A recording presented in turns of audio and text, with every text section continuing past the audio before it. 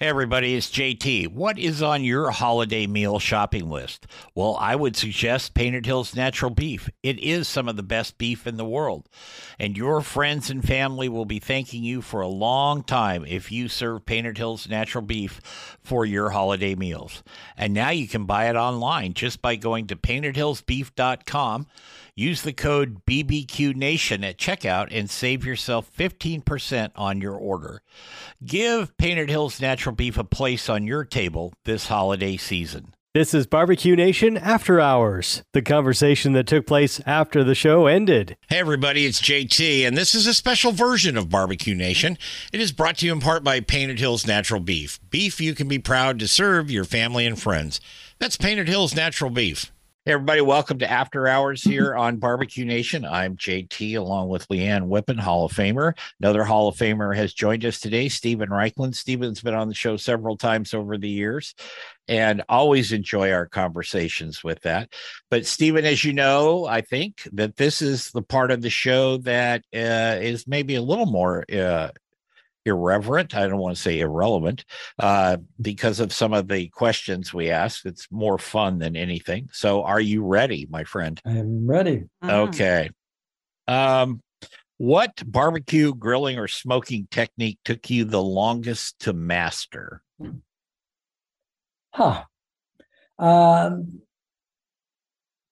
I think achieving that thin blue smoke, dosing the wood in such a way that you get a consistent smoke throughout.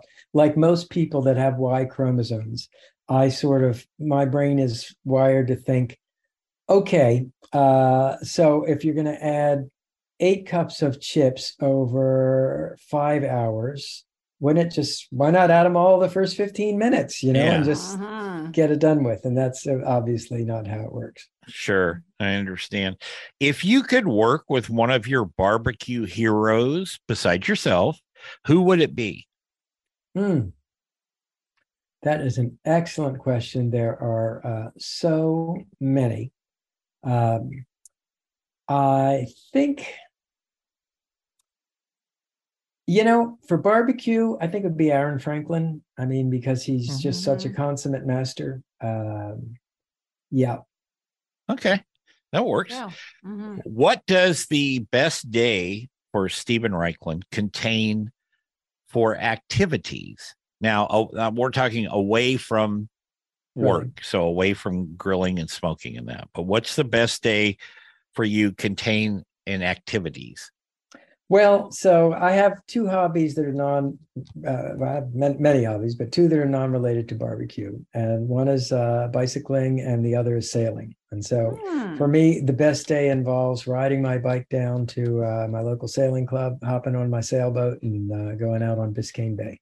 Well, there you go. See, maybe Leanne, you can hook a ride with him sometime, do a little fishing while he's out there. Leanne loves to fish. I do, but I actually bought a sailboat when I was younger, little Sunfish, and lived on a lake and loved to sail. I can appreciate that for sure. Absolutely. Well, actually, I don't get completely away from barbecue because my boat's name is Barbacoa. Oh, geez. Okay. All right. So if Leanne declared you supreme ruler of barbecue for 1 week and you could make one supreme decree, what would that decree be? Wood. Cook over wood. Cook over wood. Okay. Love it. Do you remember, Steven, the first thing you ever grilled or smoked or barbecued?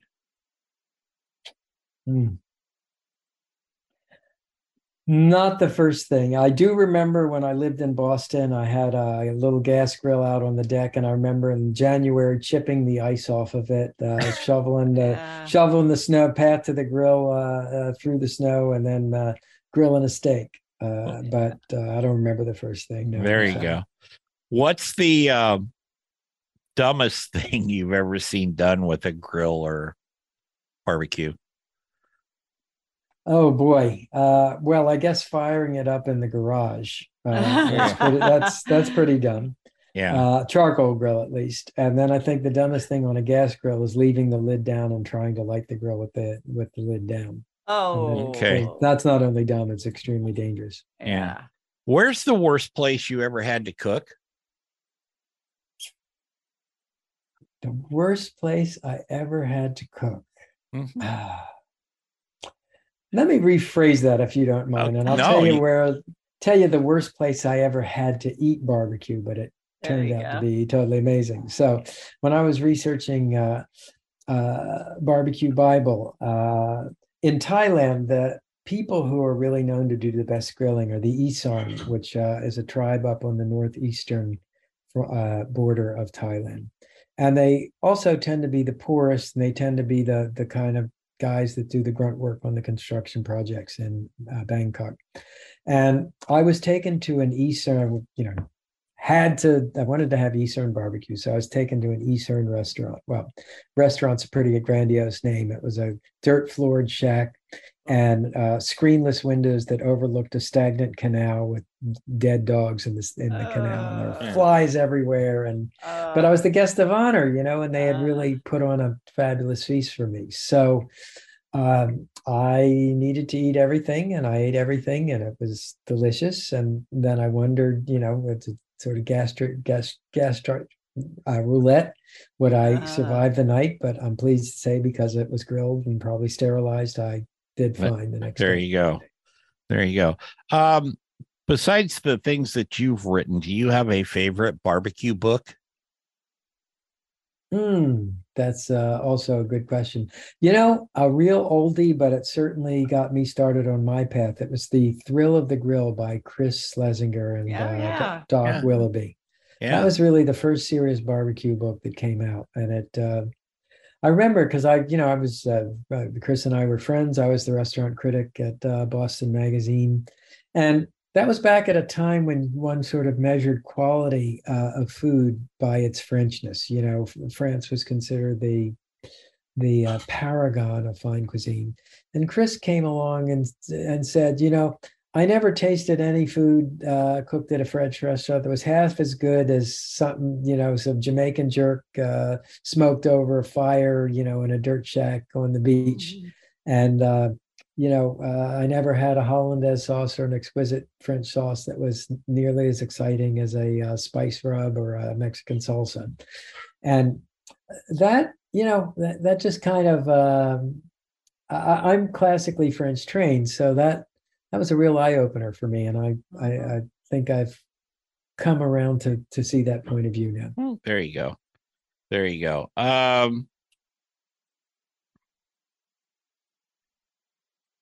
Biggest change that you think should be made in barbecue? Maybe it's a misconception that people have that you would like to see clarified and get it right once and for all.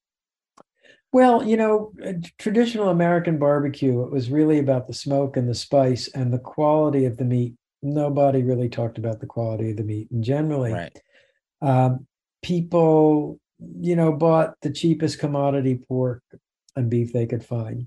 And if I could see one thing that change, it would be really to improve the quality of the raw materials. I always say that your grilling is only as good as where the food comes from, and that food is only as good as what it eats. So in my household, for example, we pretty much exclusively use organic meat. We try and use Happy Meats. In my Planet Barbecue line, we use what are called happy animals. We're not buying beef that's industrially processed. It also makes us very expensive, unfortunately. But I'd like to see people really pay attention to where the food comes from. Yeah, I think that's a good idea. If you just think about the number of chickens we go through in this country every day, it's huge. It's crazy. Well, you pay for what you get, and if you're paying $8 for a chicken, and I'm paying $30 for a chicken, you can imagine what mine eats as opposed to what the $8 chicken eats. Right. Right. Exactly. Do you have a favorite barbecue cut of meat? I mean, are ribs your favorite, brisket, or you like it all? Well, I like a Packer brisket. And I like prime or upper choice. For steaks, I like a prime steak. It is so varied.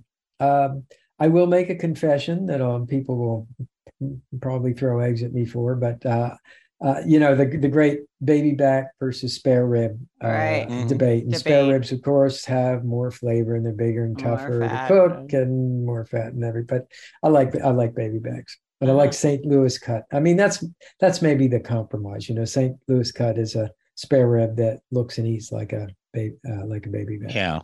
Yeah, absolutely. Okay, here's some fun stuff. And if there's any of these questions you don't want to answer, just go. I'll pass. Okay. If we put your life to music, what music would it be? Jefferson Airplane. Okay. Well, that answers this question: Captain and Tennille or the Allman Brothers. So I think we got that. What's your favorite movie? Oh boy, favorite movie. Wow.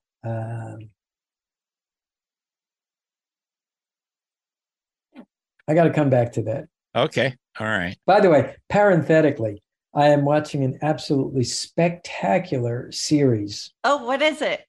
It's on Paramount Plus, and it's called The Offer. Yes. And it is the story of how they made The Godfather. And I won't say The Godfather is my favorite movie because it's not. I do have the answer to that. My favorite movie. Scarface. No. It's Dances with Wolves. With Wolves. There you go. Yeah, with Kevin. Yeah, I'm we excited watch that about once this. a The year. Office. Okay. Oh, you must. You will thank me. And not will. only is it spectacular entertainment, and we do try and ration ourselves to one episode per night instead of binging, but it has so unleashed the floodgates of my creativity just watching it, because it's about creative people and what they have to go through to achieve their vision. Yes. I love it. I had a friend of mine recommend that to me, and he said, "Have you ever seen The Offer?" And I said, "No." I said, "I think I saw the trailers for it or something." He goes, "You got to watch it." Yeah, run, don't walk. So are you guys watching anything really great now? I'm watching this Shooter on Netflix, so that would be Is that no? Okay. Yeah, it's 3 seasons. I said if they're around for 3 seasons, it must be good. It has an interesting storyline, about the president, CIA, all that stuff. But I'm not going to say watch it. It's it's a freebie. Yeah, it's. I think The Offer is the best thing I've seen in a while. I'm looking forward to it. Yeah, it's really good. I mean, then the other two we really love are West Wing, which we also religiously watch once a year, and The Newsroom, that which kind of came and went kind of quietly, but that was really smart television. Yeah, it was. Stephen, did you ever cook in a snowstorm in your underwear? No. Okay. However, I will tell you a funny story. So one year I I've been invited to do a class in Calgary, up in Canada. It was the end of September. I came from Miami and figured how cold could it be in Calgary in September? Cold. Well, anyway, I arrived in my little thin shirt, my penny loafers, and a pair of khakis, and there was 6 inches of snow fell while I was doing my class. So yeah. Wow. I've actually seen it in August in Calgary, snow, and we had to leave. We were showing horses back then, and we were up in the Calgary Tower having lunch. The show was over, and I looked out to the east, and there was this ominous black wall coming towards us. And I asked the waitress, I said, "What is it? You got a storm?" She goes, "No, snow's coming in." Oh boy. And I said, "Well, is it just going to?" She goes, "No, the storm's going to be here and it should last a couple of days." We finished our lunch very quickly, went back to the Stampede grounds, loaded up everything, and took off for the border. And we outran it. Anyway, so that's pretty tough. Have you ever smoked an armadillo? No. Okay, good. That would be some pretty chewy stuff. Maybe that'll be on his new show. It might be. It's tough. On a scale of 1 to 10, how much barbecue do you eat on a regular basis? Well, if you're talking about barbecue as in smoked brisket, smoked ribs, when I am in the parts of the country where that is the specialty, I eat it often. I'd say back at home in Miami, we have a couple of pretty good places, maybe once or twice a month. I mean, it's certainly not every day. Oh, cool. However, we do, I would say we eat grilled food, easily 8 or 9 times a week. And that includes breakfast and lunch too. Interesting. There's a, what do I want to say? A conscientious divide between some folks in the country that if it's not smoked, if it's not barbecue as the way they see barbecue, it's not real. It's not good. My theory is, if you're cooking outside and you're enjoying what you're doing, fine. Yeah. I thought that. Leanna, I don't know if you've ever chimed in on that with me. What about? Yeah, well, I mean, it's grilling, it isn't like you have to have smoke to have good food. As Stephen said, cooking over hot heat fire, it's to me, it's very convenient. It gets the flavors I want. I can experiment with, different spices, and I like to even put sauces on the side or what have you. But it's barbecue kind of has a stigma that it has to have smoke to be barbecue, but it really, I don't think it does. Yeah. And a majority of people own like gas grills in this country. I mean, they still outsell everything because of the convenience, or, maybe some communities can't have an open fire, whatever. I just think as long as you're outside and you're enjoying what you're doing and the people that you're cooking for like it, they consume it, you do what you do. I think that's it, actually. I think that's what the Q&A is done. Wow. The Q&A is done, Stephen. I kind of went through everything I wanted to ask you there.